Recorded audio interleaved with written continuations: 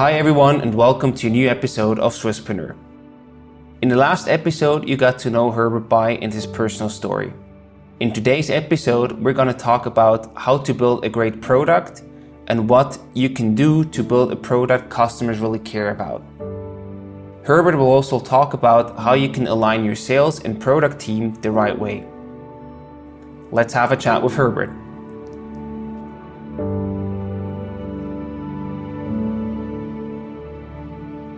Before we get started with the episode, I would like to introduce you to SBB Startup.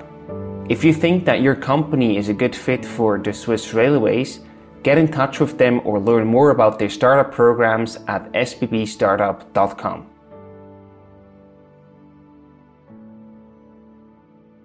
Herbert, welcome back to the second episode of Swisspreneur. It's a pleasure to have you again. And I would like to start with the first question right away. What mistakes do you see Swiss startups making repeatedly when it comes to building a great product? So, building a great product. Maybe the first mistake I see repeatedly, and which I also did, was scaling too early. This is also in the product development process. So, first, fill the holes of your bathtub before you start filling it up with water. So otherwise you acquire customers and they just go away. Why do they go away? Because the retention rate is not high enough. So first fix the retention and then start growing the business. Yeah. And that's probably the biggest mistake I see. Then also another mistake I see, and which I also did myself, is try to do too many things, try to solve too many problems. Actually, when as a startup with very limited resources, try to solve one problem, but really, really good. No. And as soon as you start adding additional problems to it, then it gets really confusing for the customer. It gets a lot of work. It's not just double work, it's 4 times the work. And one other mistake, which I also did myself, is don't start with like multi-language support and like multi-platform support before you're really sure that the product is reached product market fit. So don't scale before product market fit. Don't add additional platforms before product market fit. I think you touched a lot of very important topics. I would like to start with the product market fit. How do you actually, test your assumptions and build a product to then test your assumptions and to get to a product market fit afterwards? Where do you start? When you have an idea, when you have, your first assumptions about how people might use a product, where do you start to start validating them?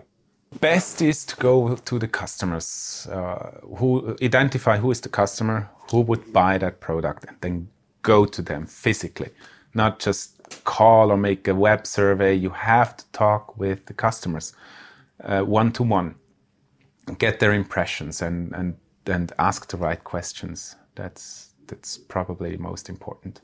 And then I can imagine that you get a lot of input or also a lot of requests, what they would like to implement into the product, how to deal with that and prioritize it. I'm not sure if you get the answers for features or something. Okay. People often don't know what they want. And there was just an example of one conversation I had with a user from Shortcut. Then she asked, well, I'm using it for recipes and it's really great for recipes, but I actually would like to use it for travels or trips or anything else, and can't you just build a second app? So that was the solution of the user. But building a second app is like the thing of the focus. Then have you not double work, but 4 times the work. So one of the solutions could be just add like categories or something, or folders, additional folders where one folder is recipe and then you have subfolders, for example. The other folder can be travel and you have subfolders. So the solution that the user comes up with is not, or most of the time is not the real solution. So go to the core of the problem and come up with the solution and test it. Absolutely. Is that your job, or is that also, to go down to the root of the problem, or is that also the job of the customer? No, that's your job. I mean, as an entrepreneur, you have to do it yourself. Don't outsource it. Don't give it to your employees. Do it yourself. Because your employees, then they have their OKRs and they want to they want to reach their OKRs, and they say, "Oh, it's all good, perfect. We solved the problem." But actually, it's not at the root of the problem. It's not the problem solved. It's their OKRs maybe reached. So you have to do it yourself as a founder. Mm-hmm. Do you have an example how you then actually got to the root of the problem? There are multiple approaches to go to the root of the problem. Is asking a lot of questions, open questions, and try not to influence to a certain direction. Mm-hmm. For example, would you use our product to do whatever? Sure. Just understand the problem first. So the one good technique is to ask the 5 times why. Mm-hmm. So why is that? But still, I mean, there's also some critical comments about this 5 why procedure. But try to find out the problem and maybe understand the day of your customer, the pain they experience. And then once you adapt and further develop the product, at a certain time, ideally, you reach a product market fit. How do you realize that you are getting there? What are some good indicators that you are actually with your product in a good spot to have a good fit for the market? I think you just feel it when usage skyrockets and the product is taking off. But first, before you get there, you don't know. So look at activation and retention, and then organic growth and so on. But okay. But I'm talking about digital products. I don't know about physical products. Absolutely. Probably similar. Most likely. Are there any other KPIs or metrics besides the ones that you just mentioned that you should track from day one, from the beginning? Yeah, there's obviously a lot of metrics you can track. The metrics not to track is number of downloads or number of visitors. That's not a metric to track. So it always has to be in relation to something. Also, retention has to be really well defined. So do you measure retention of activated users? Do you measure retention of users that just come and then go again? Or do you measure retention of users that actually do something? So this is probably core. But how did you make that decision about where to focus and what metrics you don't focus at all? At Coaba, for example. First is an idea, then you have to validate it. Then you have to track those numbers when you start with an MVP. But before, try to validate before you start coding everything. Yeah. So at Coaba also, I made a lot of mistakes. I mean, scaling too early, all the things. There was no lean startup book, nothing. There was no startup manual. There's nothing about this. If there was, it would have been much easier, probably. Mm-hmm. And how long does it actually take you to build a great product? I know this heavily depends on your business model and the product that you're actually building. But I also have the feeling that a lot of, especially first-time entrepreneurs, heavily underestimate the work that they have to put in to build a really great product. What is your take on that? How long does it take to build a great tech product? Probably it takes longer than you think. Most likely. And so you really need to be patient and don't spend all your money in the first year. Mm-hmm. It takes really a long time. It can be faster, but I think the learnings, they have to be there. You have to learn some things about the products. Maybe you hit the jackpot. It's possible. But unlikely. Yeah, very unlikely. Very unlikely. How long did it take you at Coaba to go, from the first day when you started writing code to the moment when you actually thought, okay, now we probably are very close to product market fit, or we actually have product market fit? Probably 6 years. Okay. Yeah. So yeah, I mean, that was also a different scenario because when we started, there was no iPhone. There was no smartphone penetration. When you used the mobile internet, it cost a fortune. Yeah. So it was a different time. Absolutely. So everything had to get in place. Yeah. And then you also mentioned that you tried to scale too early. When would be the right timing to scale from your perspective? How do you notice that when it's time to scale a product? Yeah, when you're not losing more customers than you acquire, basically. So when the retention is fixed and you have some holes in the bathtub. I always see like a bathtub where it's the what do you say, the Stöpsel is open, an open bathtub. So you need to fill the hole with something. And you have to pour some water in, but not too much. You don't test with full steam because that costs too much of water, right? You use too much water for that. Just use a bit of water and test if it's sealed or not. And unless it's not sealed, don't put too much water in it. You're gonna lose everything. So yeah, probably that's the moment when you have a good retention, a long-term retention. It's not just okay, we fixed it. We have 1 week retention of 20%. Sure. Yeah, after 1 month they have 0. Like the retention curve goes down. A good retention curve goes like this, and then it stays at the level below higher than 0. Yeah, that makes sense. Around 30, depending on what you're developing. But then you can start thinking of going into organic growth, meaning that not paid growth, but organic. Because if you acquire a customer and this customer produces 2 other customers, then you buy 3 customers for the price of 1, which makes the customer acquisition costs much less. This is also sort of a viral loop that you can build in the product, right? If you have 1 customer who then acquires additional customers. Did you do that in a certain way? Because I think nowadays you'd probably call that growth hacking or any other, well-sounding name. Yeah.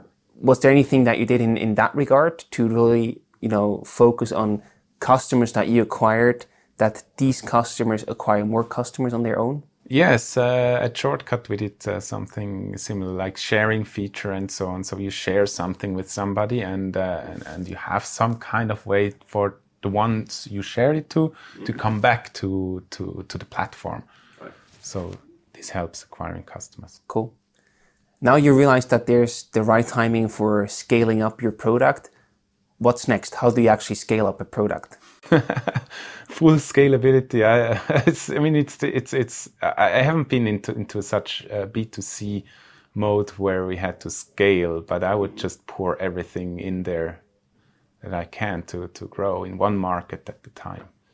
Again, strong focus. Yeah, strong focus. And I would like also to talk a bit about the team behind building a great product. There are different roles and also different skills that you need at these different phases where you currently are with your startup. So in the product market fit, or in the phase to get to product market fit, there are probably different roles and different skills that you need than when you're trying to scale the whole thing. What do you see the different roles and skills required for these different phases? Mm-hmm. So in the first phase needs to be lean and very, very agile. So you have to be able to move from one direction to the other. Mm-hmm. And so I see for a digital product, the best composition would be probably developers, founder who is also a developer, and maybe a designer if you have money enough. Otherwise, Greg's List had like 0 design and it took off. So you don't really need a designer, but it's good to have a designer if you have the money for that. So I would do that.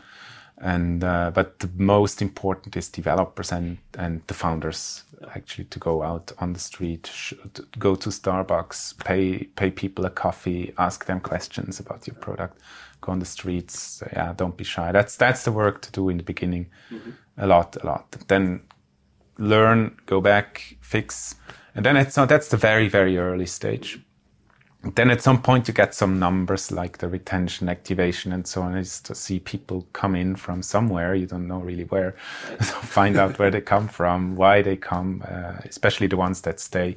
Try to understand what's the user behavior within your app or product. What are they doing? What's like? Do they sign up and then use it, or do they first use it and then sign up, or what's the most likely customer journey in the product?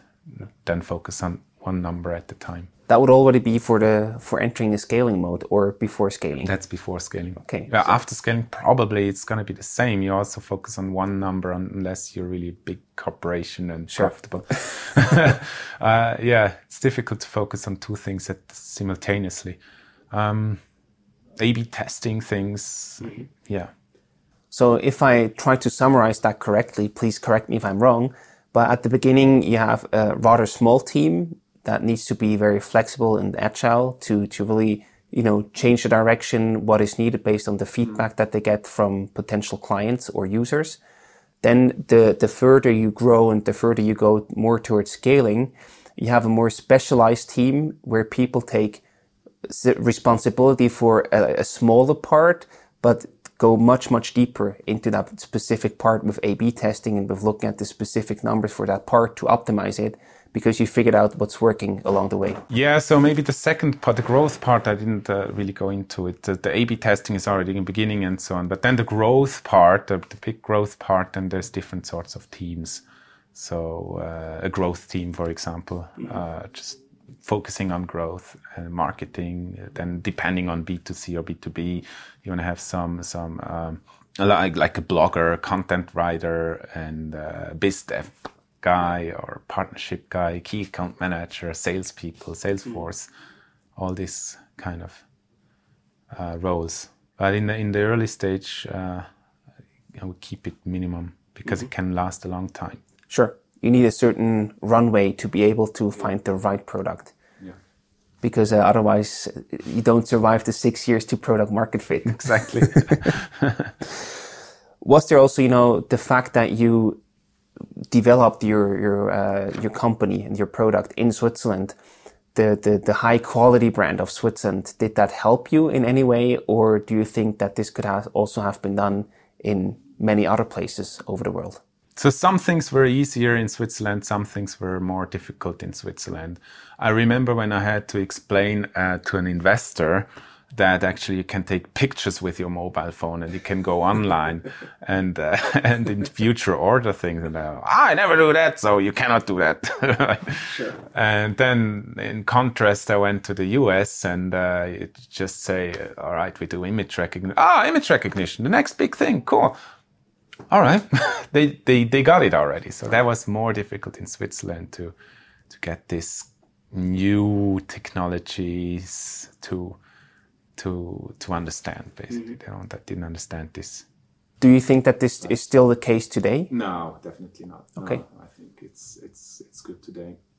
Well, the advantage of Switzerland is, I mean, we thought also about, okay, let's go to the US and so, but the grass is always greener on the other garden, right?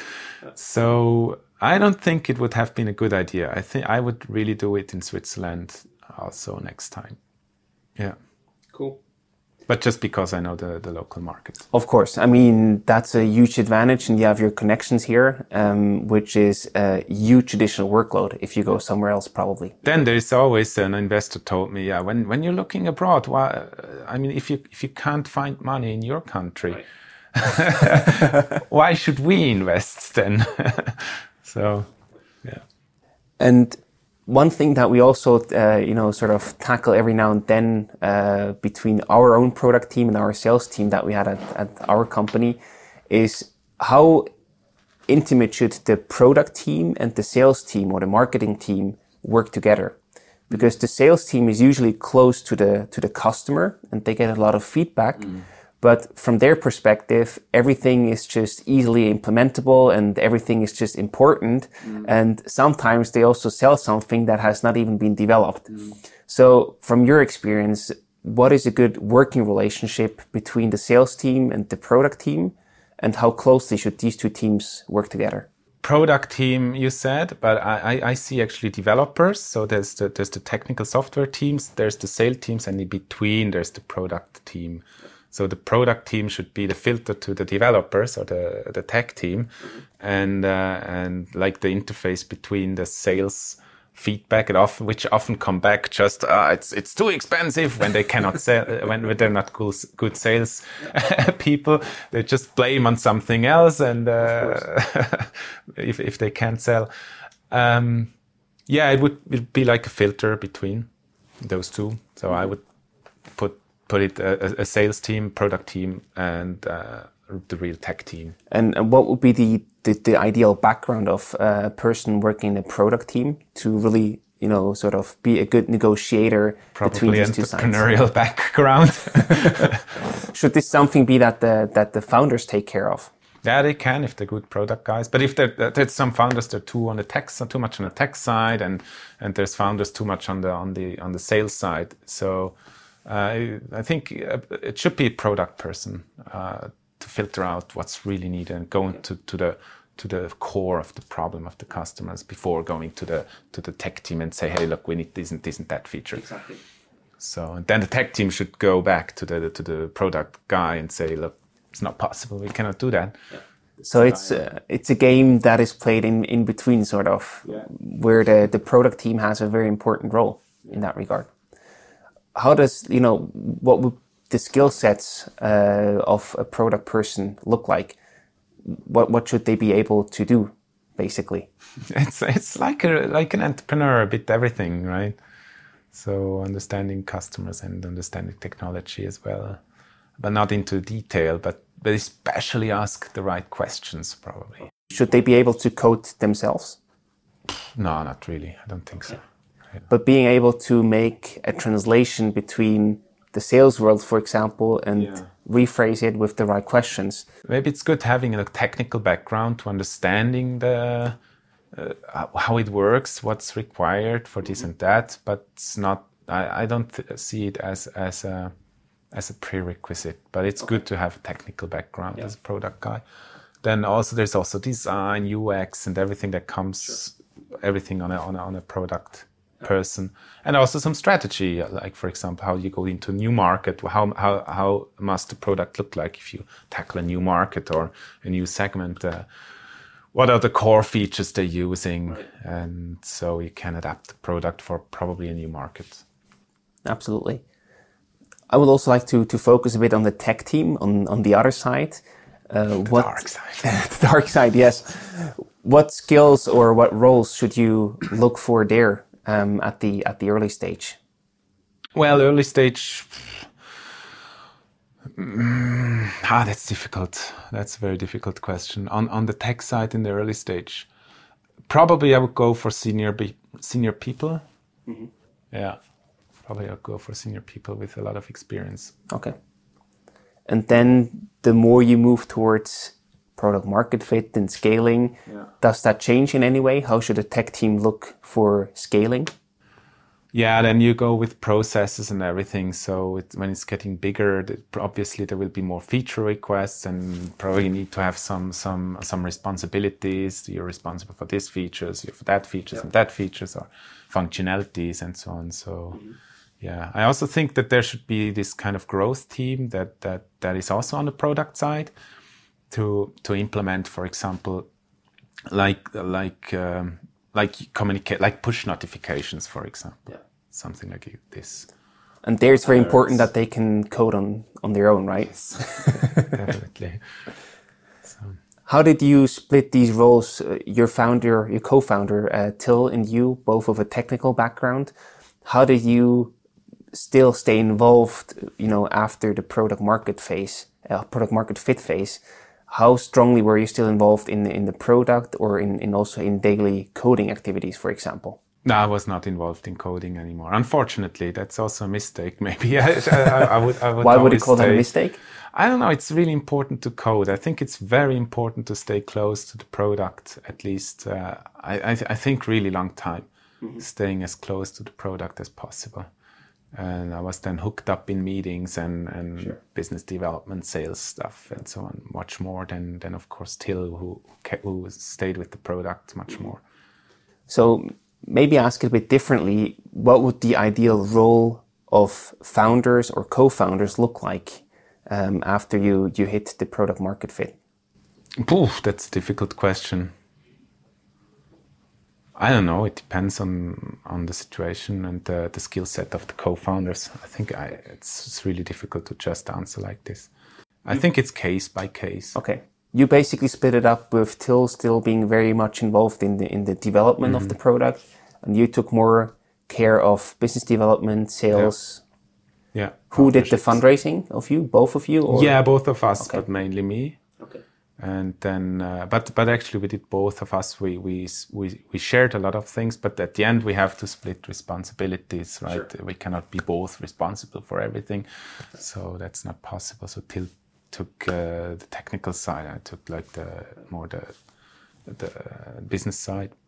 Absolutely. And yeah, but I think as a founder, you should stay with one foot in the product. Yeah. To sum that up a bit, from your perspective, what makes a great product?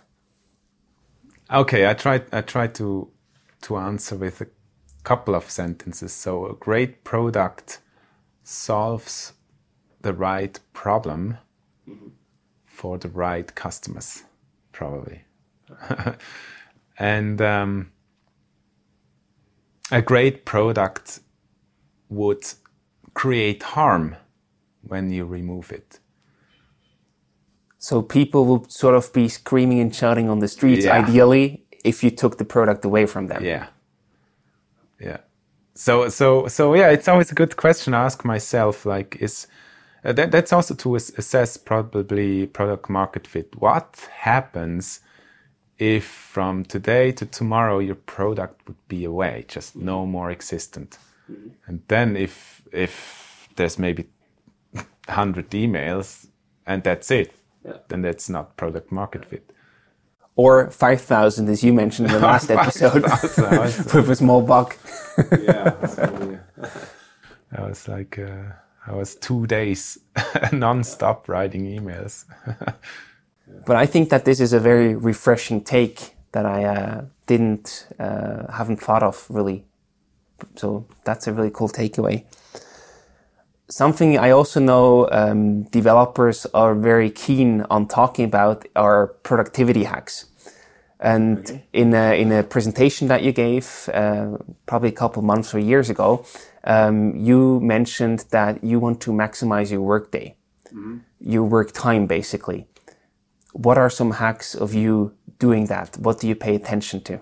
Yeah, that was a different time somehow. So there was the start of like these morning rituals and so on you mentioned before. Then it became hype or something. I saw that.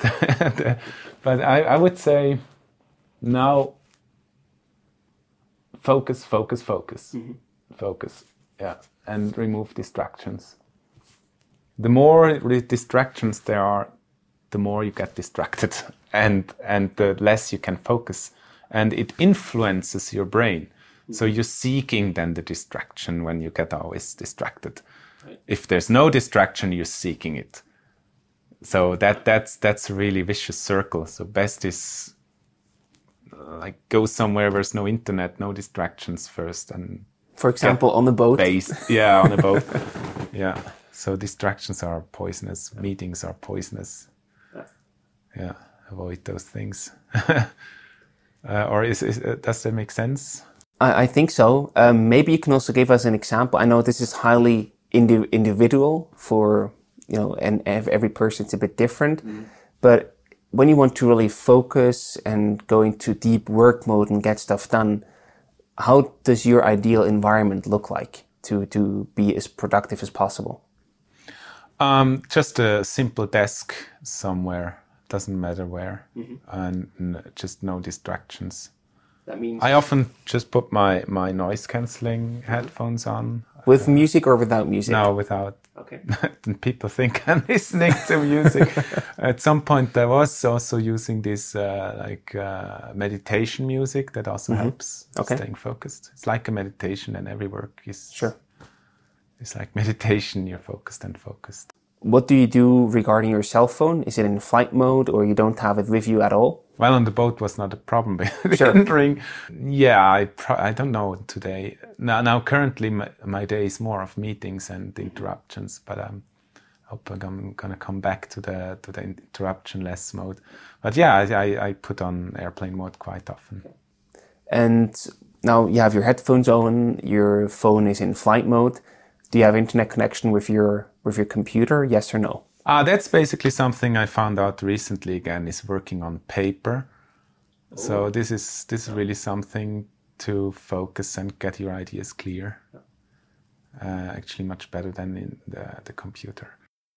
Do you do on paper? Because I can imagine there's not everything that you can do on paper. Like coding is probably not that easy on paper. No, but often it's about some certain questions. What feature next, or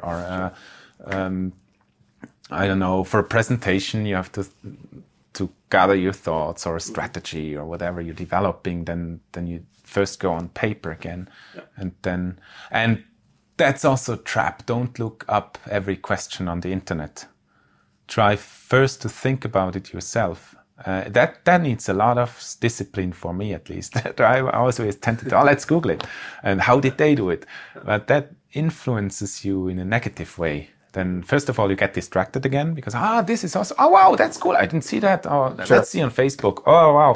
And then you're off. Yeah, 2 hours spent. Exactly, 2 hours spent with nonsense. Yeah. So instead, focus on that question at hand for a certain time yourself without internet. Just gather your ideas. And often you come to some cool ideas, and then you can still validate them on the internet and see if anybody has done that before, or if there's some things like that on the internet. Absolutely. Yeah. And that also sounds like sort of a conditioning for thinking on your own before just looking things up. Yeah, exactly. I think copying. Exactly. you don't copy too much also. Maybe just find out. Yeah, that's maybe also something, by the way. Often you think if you have a product and there's another product in the market which is similar or does a similar job, you look, what's the competition doing? Right. Don't really. Just try to solve the problem on your own, and don't even look afterwards what they're doing. Just see what the customer is thinking about. Check it with the customer. It's much more also rewarding than looking on the neighbor's garden. Absolutely. And then if you just copy, there is no differentiation. Yeah, exactly. You want to live an extraordinary life, don't do what ordinary people do, right? Exactly. Yeah. I think an important part of, being productive and being, like getting as much stuff done as you can is also relaxing at the right time. Mm-hmm. Are there any recommendations from you on that regard in order how to relax in order to increase productivity overall? So it's really easy to get caught up by the day and in things and between meetings and between tasks. So often then you forget to just sit for a moment and do nothing. And this is really important. I would advise everybody to do that once in a while, or do it as a kind of a routine every morning or whatever, to just sit and think. While sailing, I had a cool morning routine. I just stayed in. First of all, before I went to bed, I asked the problems to be solved in my mind. Just like close your eyes and think, okay, I have this and this question. Then just empty the mind, go to sleep. Next day, spend the first maybe 10 minutes, 20 minutes thinking about those problems again. Mm-hmm. And there will be answers. Not to all of them, but some of them. That's interesting. And then don't switch on the mobile phone first thing. That's really cool, actually. It works. So don't check emails. Don't check Hangouts or Skype or whatever. Just don't, or Slack. Start working on those problems. Mm-hmm. And then after a while, after maybe 2-3 hours, you can switch on the phone. I think this is also a very good takeaway to sort of end this episode. Thank you so much again, Herbert, for taking the time to chat with us today and for the great insights you've provided us. Again, best of luck with all your future projects, and I'm sure that we will hear, see, and read from you and Magic Leap in the future. Thank you very much for listening to this episode of Swisspreneur. If you have any feedback or points we can improve, please let us know and send us an email to info@swisspreneur.com. If you liked what you just heard, please make sure to follow us on social media and sign up for our newsletter at swisspreneur.org. See you next time.